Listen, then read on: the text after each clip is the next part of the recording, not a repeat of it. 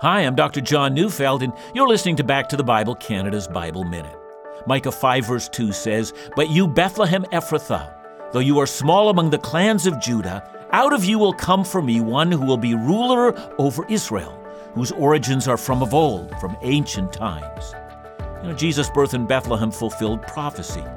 Bethlehem was small and easily overlooked, and yet it was the birthplace of King David.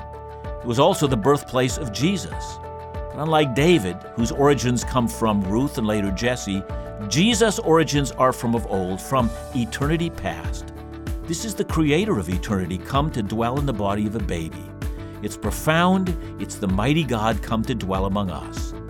Listen to Back to the Bible Canada each weekday on this station, or find us online at backtothebible.ca.